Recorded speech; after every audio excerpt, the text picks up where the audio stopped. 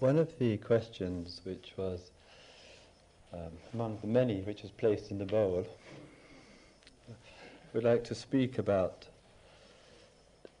this evening, and I'll read out the question, and then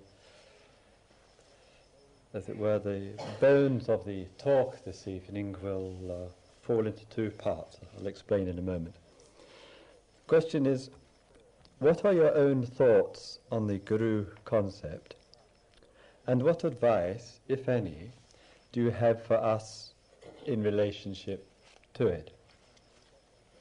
And I would like to take that question and then expand out a little bit further, and, if I may,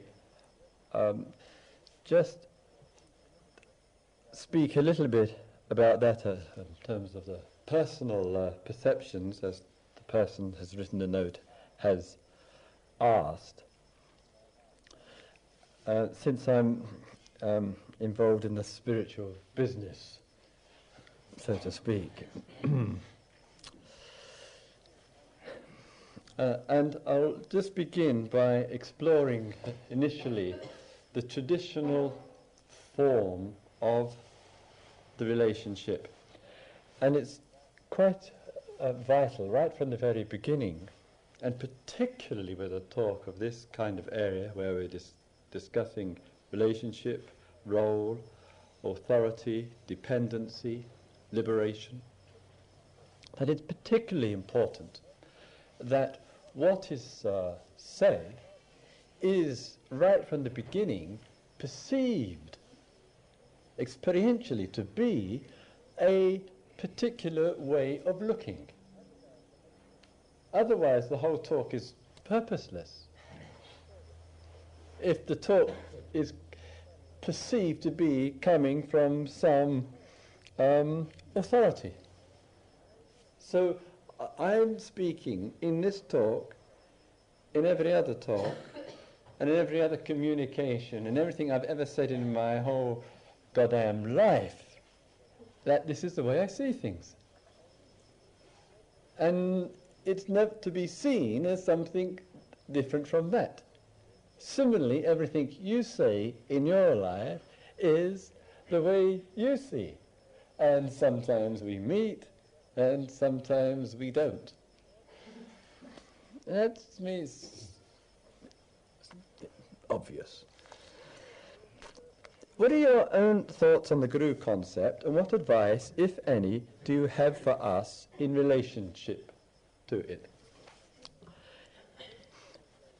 In a very general way, with regard to the background, that is, the long-standing historical background, it has shown itself in the East and in some of the Western traditions in a form of relationship in which we might say, speaking generally, that the gap, or a gap, is acknowledged. And the way that the gap is acknowledged is, putting it very simply, there is one person who is said to know, to realize, to see, to understand, to speak from a different place, so to speak. And there are others who don't perceive, don't see, don't realize, don't know, can't come from that particular place or space or whatever. And that gap is agreed and is established, and one might say the work of the teacher or of the guru is to enable the disciple, the sadhak, the student, to realize what the teacher or the guru has realized. And therefore there comes in that gap a communication or a transmission from one to another. And one of the aspects of that form of relationship, which is traditional, and we find many expressions of it in the contemporary spiritual climate, is that the between or within the gap which takes place between the two people, between the person and the group, that the size of the gap may vary considerably according to the kind of teaching being prescribed. So in some forms of relationship, the gap is smaller, it's spoken of as teacher, student, and there's a certain degree of equality, shall we say, and there's not a great emphasis placed on the gap. And there are others where the gap is made and seen to be, skillfully and otherwise, to be very great. So sometimes, shall we say, in the Buddhist tradition, to take one of many traditions, and very much in some of the Hindu traditions, the guru is regarded or is as being one with the truth, or one with God, or one with liberation, or Buddha nature, or whatever. And sometimes the guru figure, the authority figure, will say, he generally, it seems to be he, unfortunately, but anyway, he will say, he is speaking from that. He has realized that. He knows that this has happened to him, and therefore it can happen for you if you connect with me. And that can be said, of course, both egotistically, it can be said with humility, and the whole spectrum in between. Sometimes the gap is, when it is enlarged, shall we say, to such a dimension, the teacher, the guru figure, may not be making claims about himself or herself, but as part of the teaching process, the methodology of teaching, the teacher is to be seen to be one with the Dharma, or that means the teaching, or one with Buddha, and that contributes and may induce within the devotee, within the sadhak, the student, a devotional frame of mind, because one has agreed to elevate this particular person to the status of transcendence.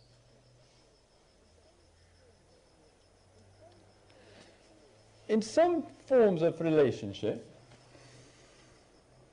and this is in the Christian tradition, and have spoken with many monks and nuns, and have a long history myself in Catholicism, the gap isn't perceived so much in that way, but one has what is frequently referred to as the spiritual master, as we have here in the Eastern traditions. And the spiritual master's job is for her, if it's a senior nun or a monk or priest, is somewhat to set the kind of disciplines through the perception and through the guidelines of what the student does for his or her spiritual welfare and well-being. And that includes within that dynamic counseling and sharing, confession, heart opening in other different ways. And the process, in both Western and Eastern traditions, does ensure the continuity of the gap, and also as I say, the guru may be perceived to be one with the absolute, or one with the ultimate, or one with God, or the teacher figure says, no, it's not me, but I am just a vehicle, I am just a means towards something greater than I.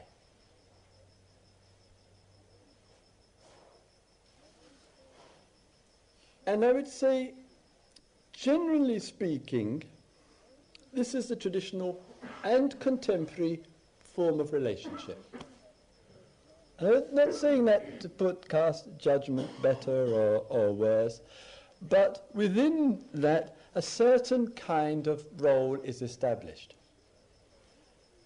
between two human beings, or a group of human beings, and another human being. And this role can be very nurturing inwardly. The role which sometimes, because of the gap, can have a certain similarity between parent and child.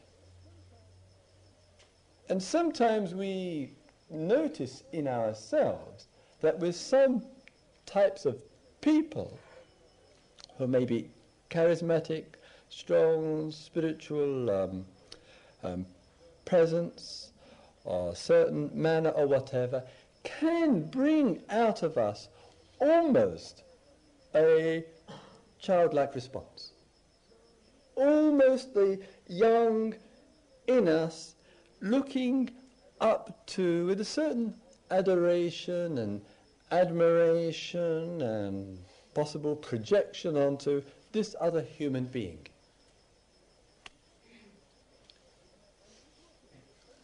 And it's important in this that we, if we are in that mode of relationship, we experience that mode of relationship, what shows itself for us inside?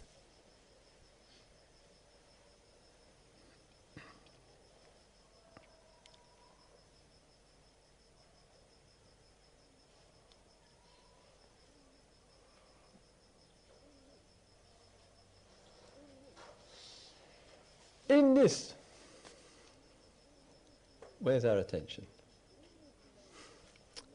In this mode of relationship between one human being and between another, there's a duality which takes place. And one of the things which I've already mentioned in the course of the retreat here, that in this separation that exists, the tendency of the mind, very important here, the tendency of the mind is not only, say, to look up to, but to look to as being the instrument, the means, the cause for changing oneself, the cause for you or I becoming different from what we are. And naturally, spiritually, in other activities, we want to see and facilitate and bring about change. And very easily, one of the things which we do again and again is we transfer, as it were, we might say, the centre of power, in the beautiful sense of what power means, from ourselves to another.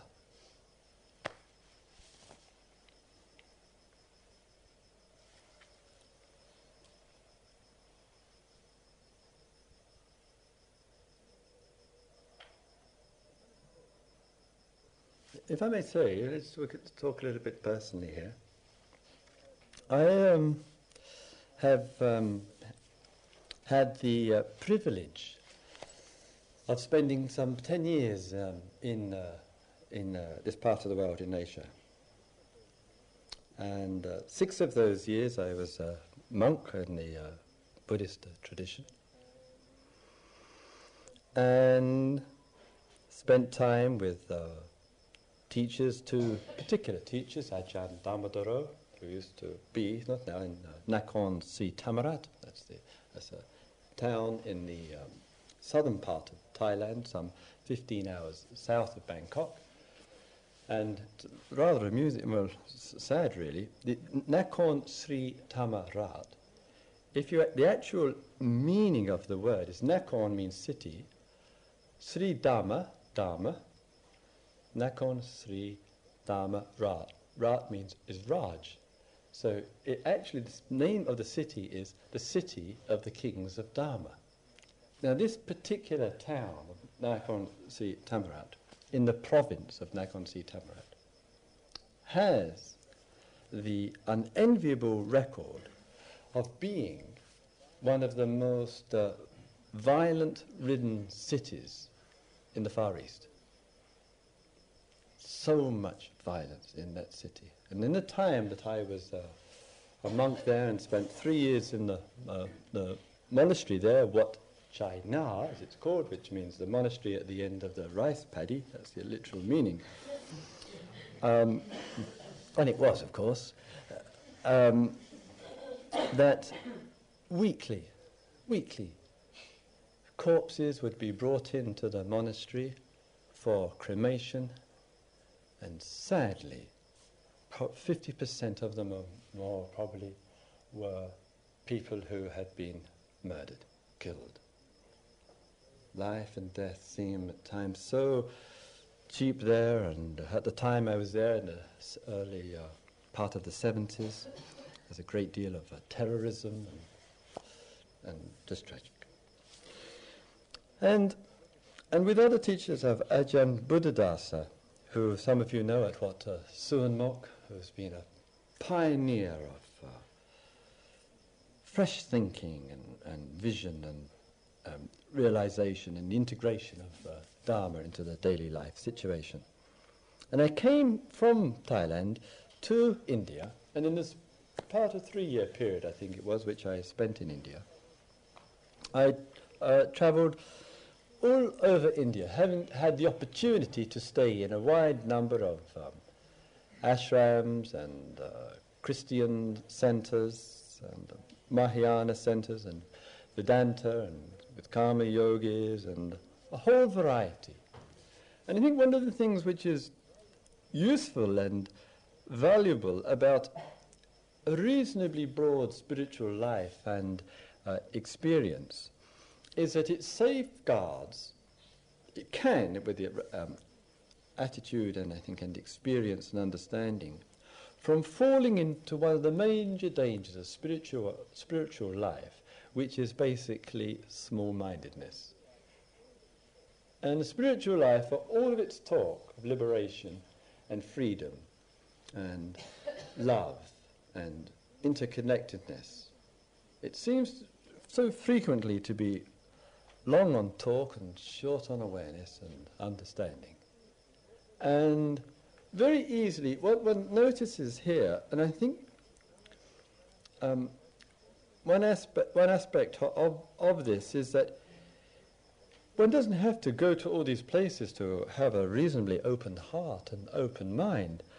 But the sense I do feel that in one's working on oneself, in one's connection with teachers and teachings and whatever, that one has to guard and watch the mind. I mean, watch it like a hawk watches the sparrow running through the corn. To watch that kind of pattern or tendency to take up something and say, this is it. And there's countless numbers of people imprisoned through the particular view of heart and mind and thought and belief and experience that this whatever is it. And one of the ways that that pattern begins to show itself, this restricted kind of view, is not only through attachment and clinging and identifying with and being preoccupied about and obsessed with and caught up in. But one of the ways that it does show itself is in language.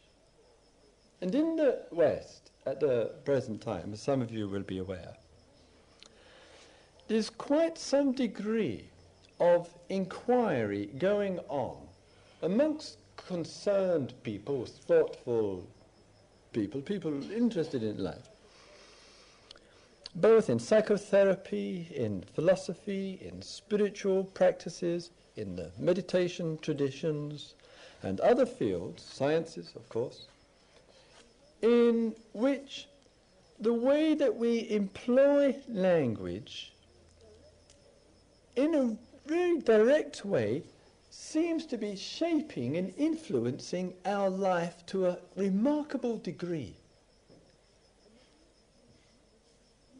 And that we need to explore ways to give real care to the way we employ the language. Because the language, in the way we relate to it, seems to frequently determine what we are, where we are, with who we are. In other words, if you spiritually, that's what we're touching on this evening, say to yourself, in the countless ways that you may say to yourself, and I may say to myself, I'm involved in, I feel connected with, which is fine, obviously, to say. It's a language of appropriate expression. But what occurs through the sheer frequency of repetition? I am practicing this. I am with this person. I am doing this, or whatever. When we keep repeating it through thought, through speech, through letter, and through whatever mode, the mind begins, so to speak, to wrap itself around that thought. It begins to make something of that. And as it begins to make something of that thought could be vipassana, it could be Buddhism, it could be liberation, it could be technique, it could be choiceless awareness, it could, whatever, all the varieties, immense number of language that we use, that when it begins to wrap itself round the thought through sometimes sheer frequency of expression, we then begin to find ourselves living in a divide. A divide which says this versus or against or compared to that. And this divide is the curse of the spiritual life. And it may not actually be intentional. Sometimes it is, it's just sheer, blatant clinging. One has just become a religious maniac, and one thinks one's got it, or one knows someone who's got it, or whatever. And that movement, gradually or quickly, often according to the emotional need, takes a hold of, and it creates and establishes its own discrimination. If one has a hold, one can't but help compare that holding on with something else. Holding brings its own discrimination, its own judgments, its own approval and its disapproval, and right and wrong, good and bad, because the holding mechanism has got itself present. And it's like a fungus, you know, it's not, as it were, deliberately intentional. It's a gradual divisiveness which sets in, almost as it were, moment by moment by moment, when we engage in anything which is repetitive. And we're talking about the spiritual life here.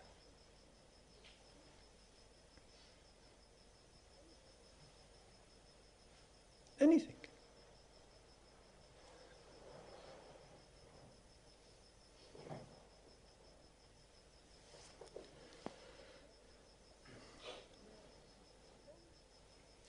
Now, some teachers, some authority figures, some gurus, and one has to listen to oneself, I have to check in with myself. It could be interpreted that that person, that authority, actually has a vested interest in repeating and maintaining and supporting. Because, as in many fields of life where one has authority, and authority, remember, is something which is given, where one has authority in a situation in life, one does get a lot of approval. Authority gets rejections, admittedly, but generally speaking, it's not too difficult, especially, if I may say, in spiritual life, to surround oneself with people whose heads more often go up and down than from side to side.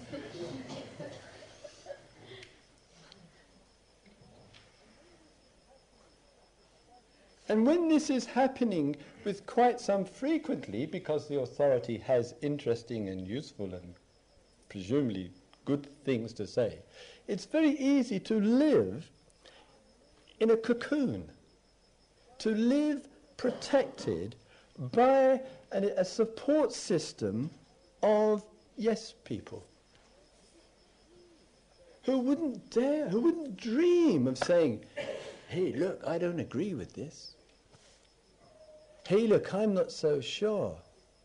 Hey, look, my experience is different from your experience.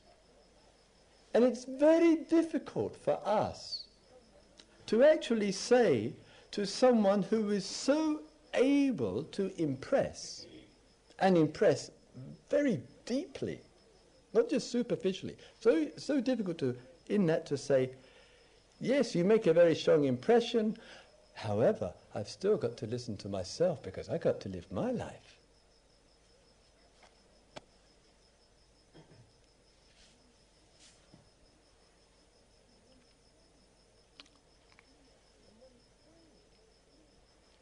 And one finds in that, and I know from over the years and many countless conversations I've had on this theme, if I may say, in that room over there. I think I have more of them in India than elsewhere about this. What are your thoughts on the guru concept?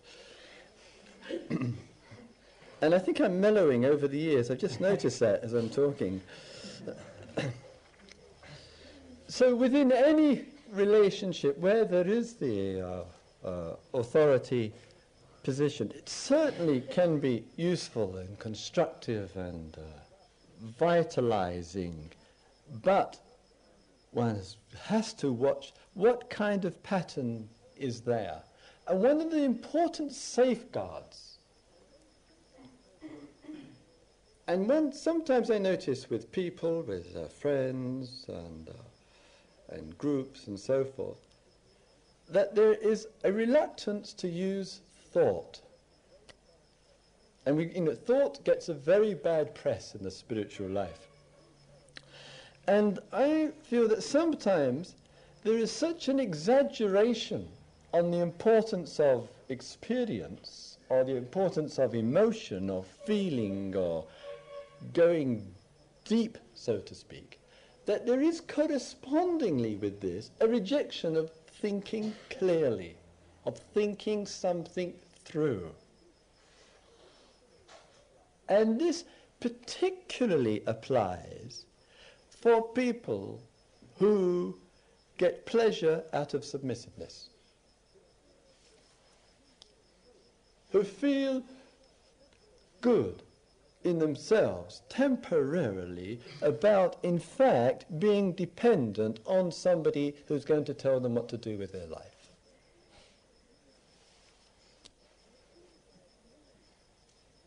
And it seems to me, with regard to our relationship with other person, that the sign of a healthy spirituality is one which actually embraces the whole of the person.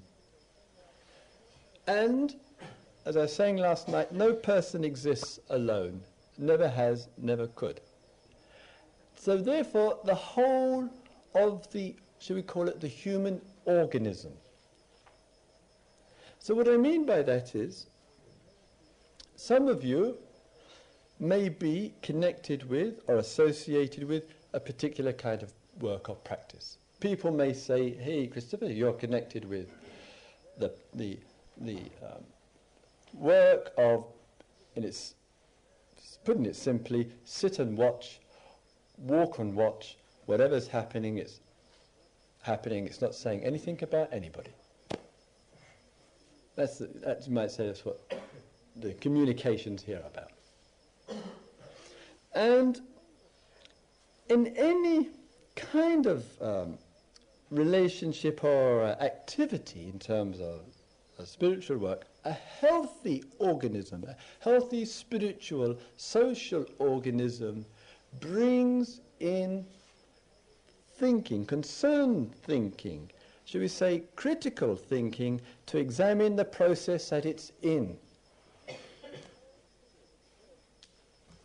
And I feel personally concerned, either in any situation which I am involved in, or particularly when I am communicating and listening to others and other spiritual practices and traditions and processes of realization, when all I can hear is excitement, enthusiasm, admiration, and a feeling life which doesn't seem to be integrated and in balance with looking at things very carefully to see what the condition of the organism is. And sometimes in spiritual life, when we're very much involved with something, and very much committed to whatever it may be, we are in fact quite reluctant to feel critical, because we identify being critical as being negative. And we don't want to be negative. What will Guruji say? We don't want to feel critical or negative, because what will the other members of the Sangha say? The other members who are participating say, or the satsangs say, the concepts used here in India. So I feel health in life, spiritual health in life, is willing to stop and question and, if necessary, voice what one is experiencing. And sometimes it really is disturbing. And I know over the years of quite a few people who have expressed some concern, express what they are concerned about, what they're hearing, or what they've been told to do, or what they've been expected to believe, or be like in some particular way. They've got some model of how they should be, and it's not how they are, or whatever. And they've expressed concern, or protest, or even anger, and feeling quite negative about it, only to find that he or she has then been quite excluded. That it's not acceptable within that organism to hear the voice of protest, the voice of criticism. And I would say if a spiritual organism or a social grouping can't internally examine its own processes, it's in a very unhealthy condition. Very unhealthy, and the outcome of it is it's just old-fashioned narrowness, wrapping around a handful of concepts and experiences, and all that sectarianism that goes with it.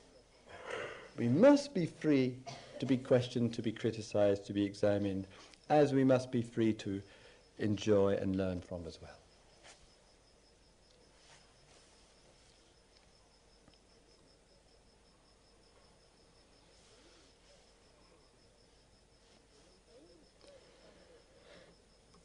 Now, in that kind of relationship of teacher and student, if I may speak a little bit about myself in viewing this, that I have noticed, if I may say, over the years, and this isn't even, there's not a, understand, it's not a plus or a minus, this, it's just whatever. But over the years, I haven't had any kind of appetite which seems to, consciously or not, I hope anyway, sustain a kind of division. Let me just give a little example. One or two people here will remember this. Years ago, I was a monk. I was actually in this room, this is about 76, I think it was. And I'd given a small number of retreats, and in Dalhousie and MacLeod Gunge, Manali here. And being in the, actually it's interesting, being in the Shaven Head Club at that time, and wearing the brown curtains,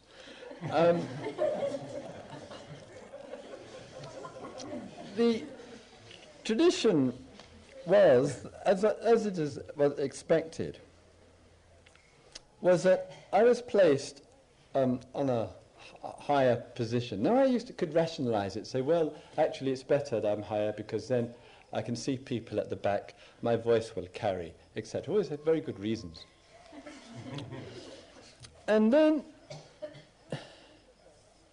out of that, the very structure, the very form seemed to contribute psychologically or emotionally to some kind of, I consider, unsatisfactory kind of human relationship.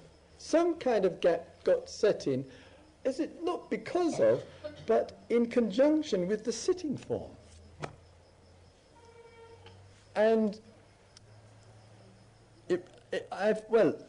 this is basically, I felt it reached rock bottom when flowers and candles and incense sticks started appearing in front of this little table. To me, we were all in the pits, and that was enough. And in that kind of situation, what may be for other teachers and may get pleasure and satisfaction and appreciation and gratitude and is quite touched with, for me personally, I found it utterly unsatisfactory.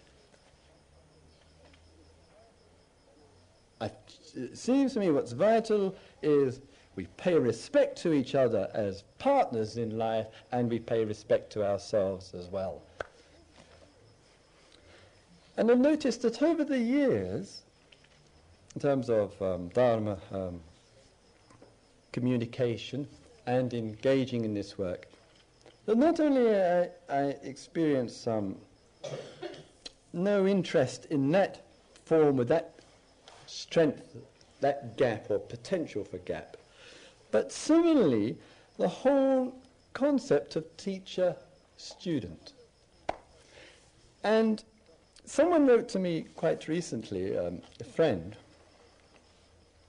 and he asked, in fact, if he could come and see me to talk about it.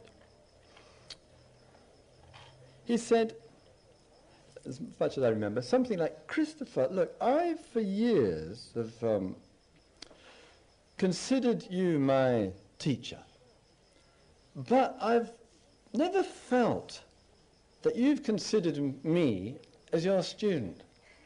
I'm quite troubled by this, and can we talk about it? So we went to the chai shop in Titmuss. Can recommend it, by the way. And free advertising. And in discussing, and this has happened a number of times over the years, it doesn't seem to me that relationship, though it's traditional and though it's contemporary, etc., is necessary for, in this case, myself and another, to formulate that kind of relationship. I don't think one needs to actually, for spiritual life, to actually have that kind of role identification. My sense is, my feeling is, that we can approach the whole being together without that kind of role. Of course, I've got countless privileges, you know. You lot have to keep silent, and I can ramble on, morning, noon, and night, and I'm very generous about it. And you can leave me, you know, got this bowl full of notes, and you say whatever you want, and I'll read it out.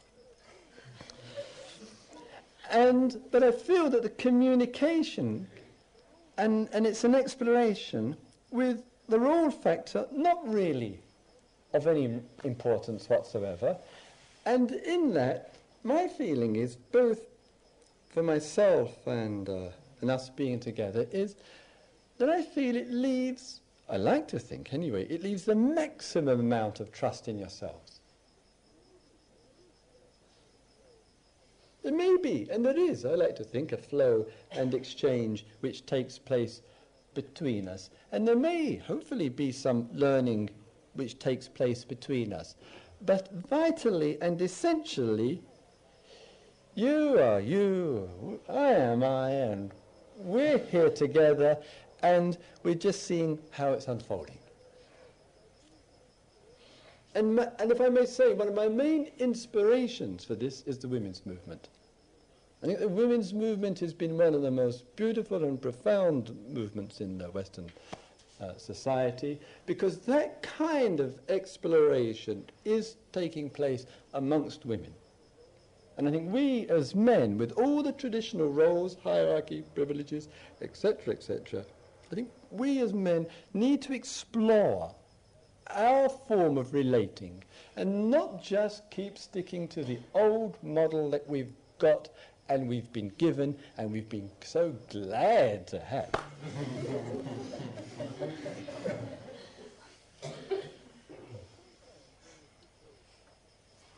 Now, sometimes in the situation here, in the small group meetings and in the one-to-one, I think I can say from feedback, sometimes, I could qualify it a bit, I have the reputation of giving people a hard time. And so sometimes someone says something to me like, I'm feeling good today. Right. So now, to be absolutely honest, this doesn't mean anything to me. What does that mean? So then I ask the person, what are you feeling good about? How can you possibly be feeling good about anything going on here? Or somebody said, I just had a terrible sitting. What does that mean? So sometimes I ask, and then I ask again, and I ask again. And I don't spend, in the small meetings or in the one-to-one, too much time answering questions. And obviously I have a little experience in meditation, a little experience in working with people, and I probably could give quite nice, comfortable answers. But I choose deliberately not to. And I choose to make you feel quite uncomfortable. Because my faith in you is that you know already. And all it takes is just a little reflection, a little mirroring back, a little bit of questioning, a little bit of probing, a little bit of leaning upon sending out the odd missile, and somewhere or other you'll find it. And that's about the best that I can do. And so in that, in the form or in the means that I work, in the communication, sometimes I do it, some might say well and skillfully, and sometimes I don't do it very well, and I don't do it very skillfully, and I don't handle people very well, and they walk out, quite understandably, thoroughly pissed off with me. And that's living. And it's just a guy sitting up the front here doing his thing, and you're in there and you're doing your thing, and we're doing it together, and sometimes it connects, and sometimes it's like two ships passing in the night. We didn't meet anywhere.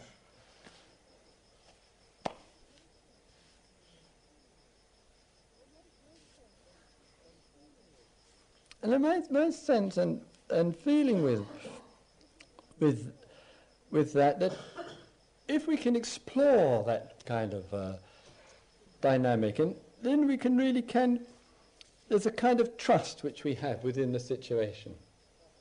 Sometimes the trust that it works, and sometimes the trust is, sometimes it doesn't work very well.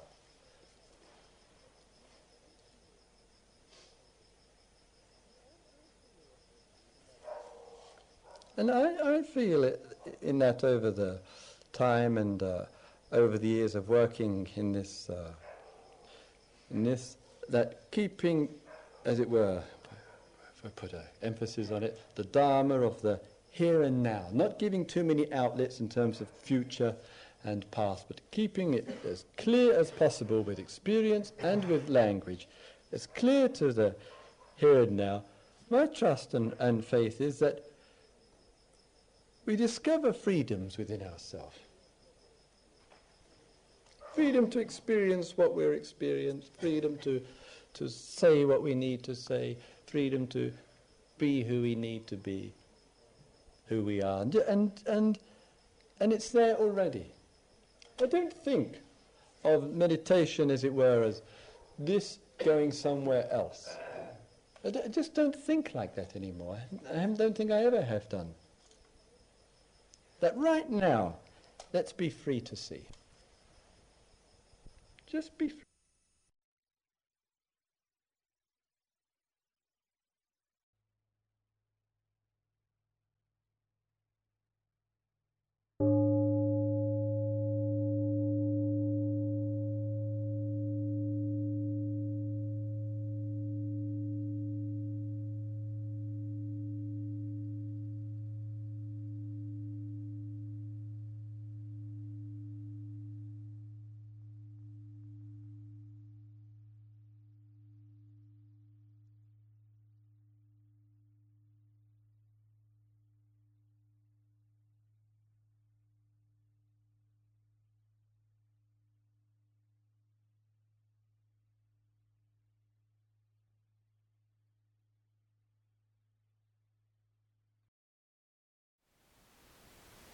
Thank you for listening. To learn how you can support the teachers and Dharma Seed, please visit dharmaseed.org/donate.